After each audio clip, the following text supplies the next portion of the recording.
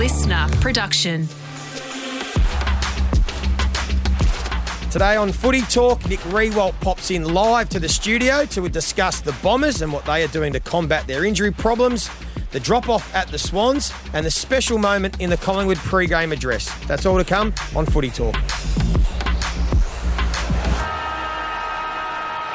It's Footy Talk on this Tuesday, May 15, your daily dose of footy, news, interviews and analysis from the world of AFL. And I'll tell you what, I thought this man must have been coming into the studio because when I was parking downstairs here at SCA, there were security guards everywhere. There was all these very serious people in suits. And I thought, geez, Rooey, you've taken this to a whole new level trying to get into the building. I know you've been here for a few days. You've had a couple of really important things on that you needed to get done, but you've also got something tomorrow that we'll touch on, but welcome first of all. Nice to see you again in person. Thank you, mate. You too. What was that about? What's the security here Well, for? I thought it was for you, and then I asked security, I said, geez, has Nick Riewoldt really gone to these lengths to sneak in? Yeah. And they said, no, the Prime Minister is coming into the SCA building. Yeah, so I think he's joining Triple M this morning. So anyway, nice to have you. As we said, you are here because you've had a couple of very important things to do in the last few days, but tomorrow you're also doing something a bit light, a bit of fun. Cobram Estate, you're heading up to one of the wineries for a nice little lunch, and you can explain what it is. But before we do that, you did ask me, you invited me, you said you could take a guest. Unfortunately, I've work commitments. Yeah. So who did you go to as your second and third choices to invite? Any names? Well, first of all, it's not a winery, Joey. Oh, sorry. That would be where they grow grapes. Of course. It's oil. Cobram Estate.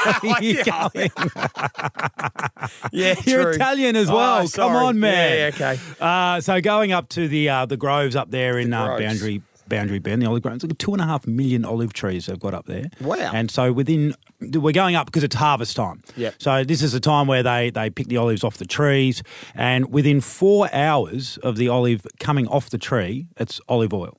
Yeah, So the full experience, I'll take a few of my friends through tomorrow, which I'm looking forward to. So will you watch the process? Will you sort of be We'll involved go right in the through process? the process. That's So cool. we'll see, from where the machine shakes the tree, the olives come off, then they transport them to the big warehouse, and then they've got this amazing process of different apparatus that crush the olives and squeeze the olives, and then it's olive oil right there in front of your eyes within 4 hours. It's absolutely incredible up there. So heading up there tomorrow, I'll bring you back a bottle Thank you. First Harvest, some real special stuff. Oh, good one. The top-notch Yes, Cobram Estate absolutely, yes. olive oil. Very good. So who are you taking? Just a few mates, Joe. Who are your next choices? Any names? I'm just finalising the list at the moment. Mate, Gary Lyon. Gary Lyon already went with it on radio this morning. Yeah. Oh, Gary. Yeah, and Eric Banner. Gary's coming up, and yeah. there's a few boys there you coming go. up. So It'll be a good day. It's already been out there, so that's there why you I was go. asking. You Hey, had the scoop, did you? We'd had the scoop. We were Gotcha. listening this morning. Hey, let's get into some footy chat because there's always plenty happening. I want to start with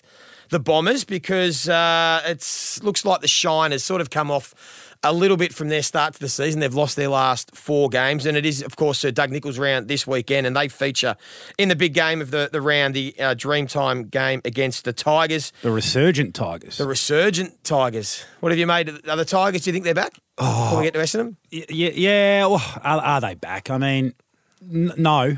I don't think so. Not yet.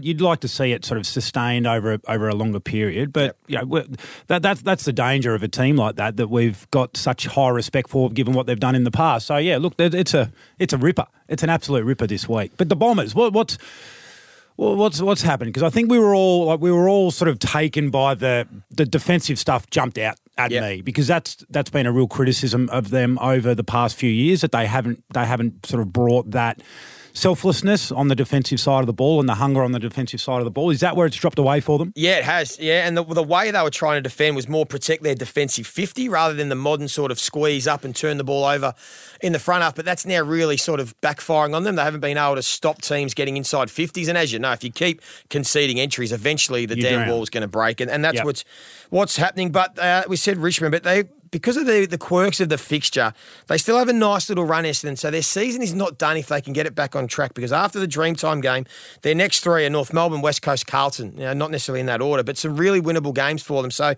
they need to find a way.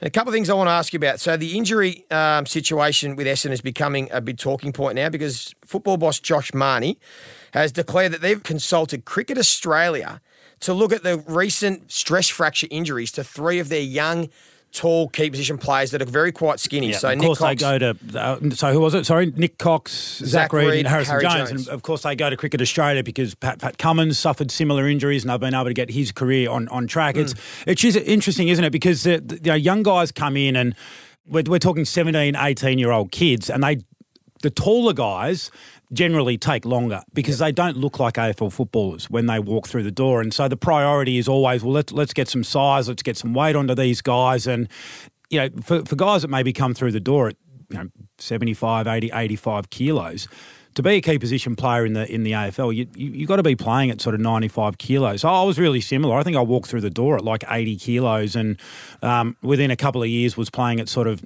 95 up towards 100. So it's a massive adjustment. You're talking an increase in about 20% of your body weight. Yep. And there's a bit of give and take in that. So I think maybe the cautionary tale is, and this is one that's difficult for supporters to wrap their heads around, is we always say, it takes ruckman a little bit longer, it takes key position players longer. That's why, because you can't just go and turn them into gorillas overnight because their bodies just aren't going to. They're not going to handle it. They're not going to cope with it. Yeah, it's a cautionary tale, isn't it? I mean, you want these young key position players because they are so important to structures of teams, but you've also got to be patient. And Nick Cox and Zach Reid are top 10 picks that we've hardly seen yet because of these injuries. So there's still a little bit there to work with for the Bombers. We'll keep an eye on there next month before the bye.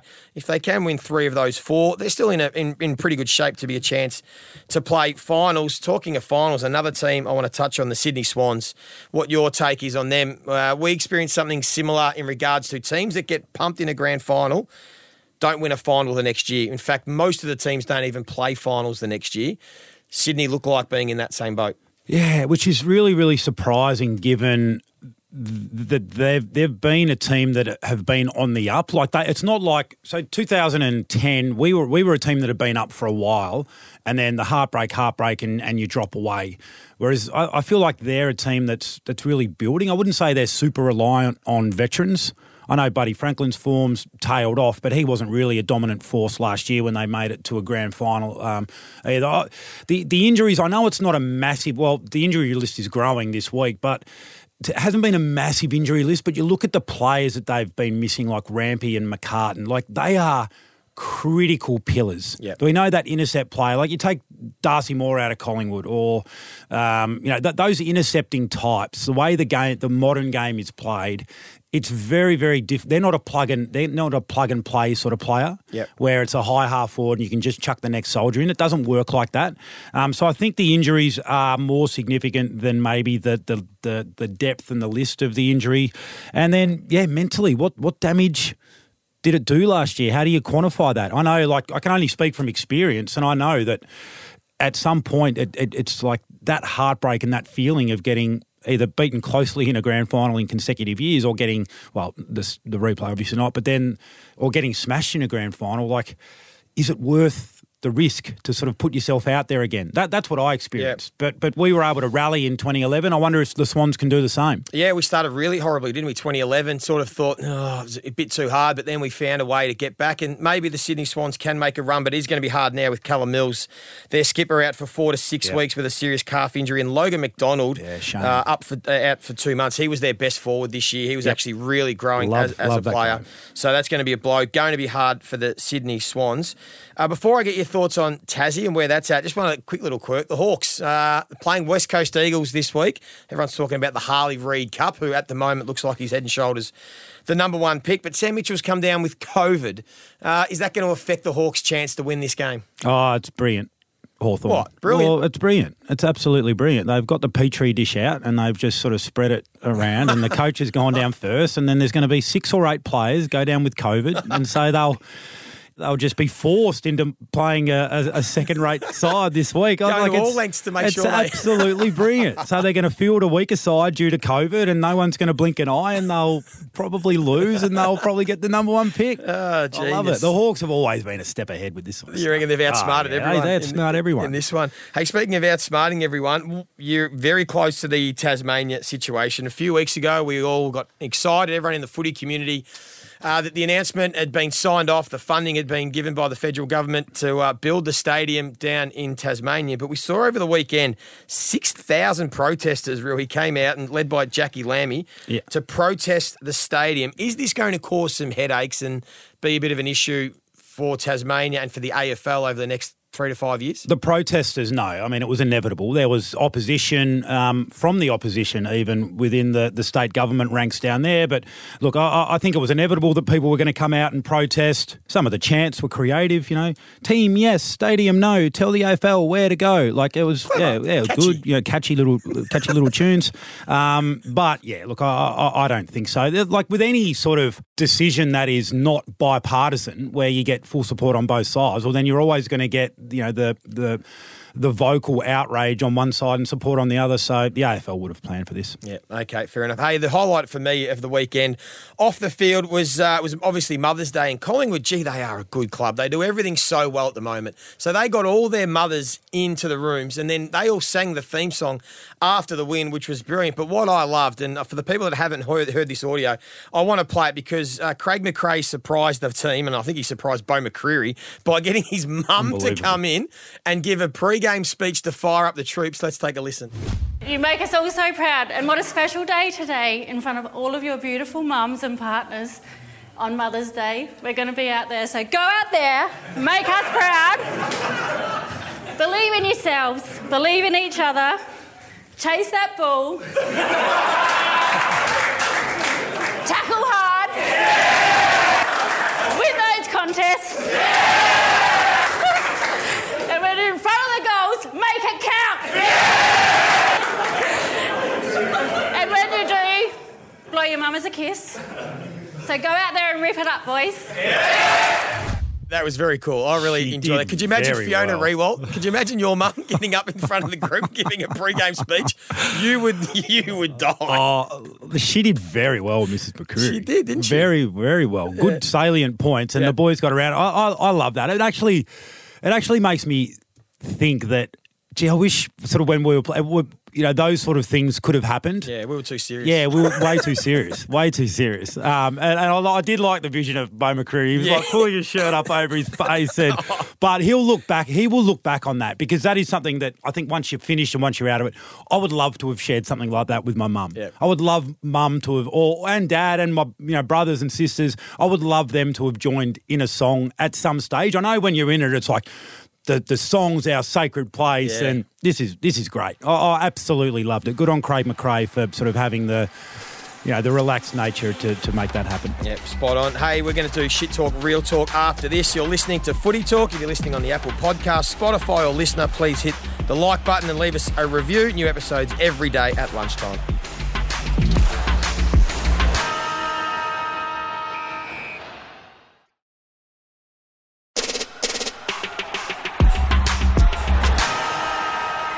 You're listening to Footy Talk. If you have a question, hit us up on Instagram at footytalk_pod or on TikTok at Footy Talk Pod. It's time for Real Talk, Shit Talk, Rooey, where we've listened to some of the observations of people in the media in the last 24, 48 hours, and we put our little spin on whether we think there's something real in it or whether there's a bit of shit talk in that one. Is it okay that we do that? Like have opinions on other people's opinions? Well, apparently we're not allowed, but we're going to do it anyway because I don't think we're the first to do this sort of segment, by the way. I think everyone does it, but we like it. And it just touches on some other topics. So I'll ask you first, Rooey. The Bombers should consider letting Darcy Parish go, who's a free agent, and try and chase a big key defender. Yep. Real talk. Yeah. So I think midfielders are more easily replaced than you'd think. So the example that I would go, and I go back to my time in playing, was Clint Jones was one of our great taggers and did a great job every week in a run with roll. We set him loose in the midfield a couple of times and he found it 30 times every week.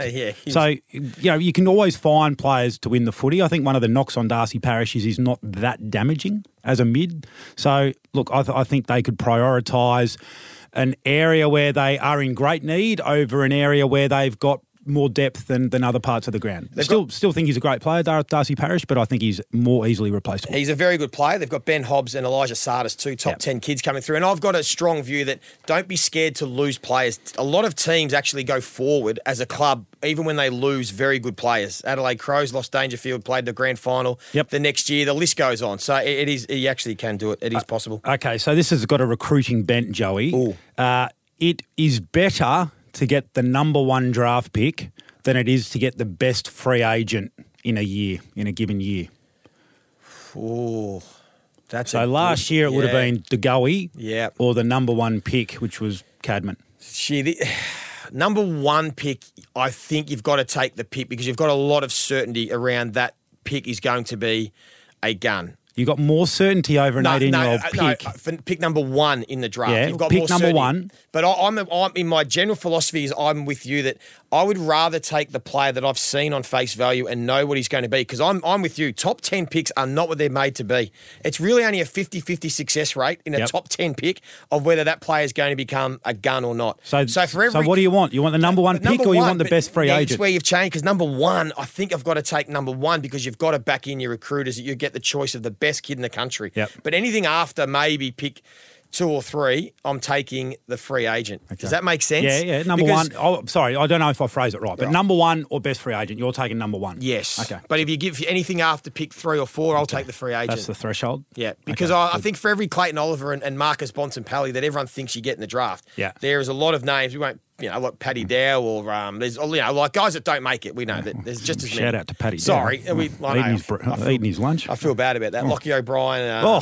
Pick on Carlton Day, is it? Well, we might leave that out. We're live. I don't want to name names. I shouldn't name names. But you know my point that top 10 picks, it's 50-50 whether they actually end up being any digging good. A hole. I am digging a hole. Yep. Hey, I want to ask you this one, Roo. On Friday at Footy Talk, Jack Heverin and I were chatting about Scotty Pendlebury's comments about are AFL players paid enough?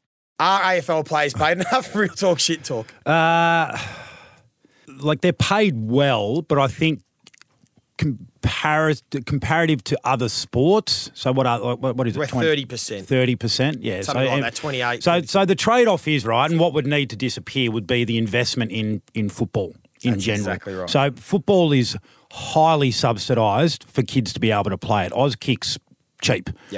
Junior footy is cheap compared to signing up, and know this from experience, signing up and playing a season of basketball compared to playing a season of footy. Footy is accessible or more accessible for families because it's more subsidised and therefore cheaper to play. So that's probably the part that would need to disappear somewhat for the top end to be played. I think it's more sort of the top end of players should be paid better than the average player. So I think it's the divide within the game rather than necessarily just players in general, because I still think there are players within the game that are way overpaid. So your blokes sort of 25 to 40 on the list compared to your blokes 1 to 5 on the list. So I know the argument always comes up, comparing it to the executive as well, which is a convenient little argument, but I don't think it does any favours. You must have been listening to our Potty Friday. Said the exact same thing. So well done. Gotcha. Last one for you, Joey. A few people after the weekend that have come out and said that Adelaide can win the flag, real or shit? No, that's shit talk. They can't win it this year. They are playing some great footy. They're playing really well, but I don't think they can win it this year. It'll come too soon for them. They've had a great start to the year, but 6 of their 9 games have been at the Adelaide Oval, and they are still another 12 months away, 12, 24 months away, but they are tracking beautifully in the right direction. Last one for you. There's been a few, even around here in the footy talk world, that have been saying the Saints are going to fall from here. The Saints are gone. They can't play finals. Real talk, shit talk. Can't play finals. I mean, it's possible. Okay. Yeah, it's possible. The Saints but I think it's shit talk because they played the Hawks twice. They've still got they've still got the Hawks twice. They've still got North. They've still got West Coast. So you always overestimate your opponents, Rossi will be saying, yes. But I would put them down for 4 wins there. So from there, they've got to win, another 3 to get to 13, 14 wins you might need? Yes. Look, they could miss. Okay. They could miss. But if I had to pick one or the other, I'd say, they'll get in. Okay, they'll get in. They've had one bad week. Yeah. Hey, just quick shout out to our friend Sandy Roberts. Sandy Roberts in the paper this week, we read that he's struggling with his health. So thinking of Sandy and the Roberts family, Benny Roberts, great football guy who we've both worked with as well, and to the entire Roberts family. We're all thinking of you and we love you. Well said. Did my first ever call of AFL with Sandy. You did too. We were together. We did that together. So Sandy, our shout and thoughts are with you and the family. Hey, thank you. Really great to see you in person again. I think next week you'll be back in Texas. So loved having you on the show as always. And of course, remember tomorrow, Abby Holmes will be with Nathan Broad. Hope you've enjoyed today's edition of Footy Talk.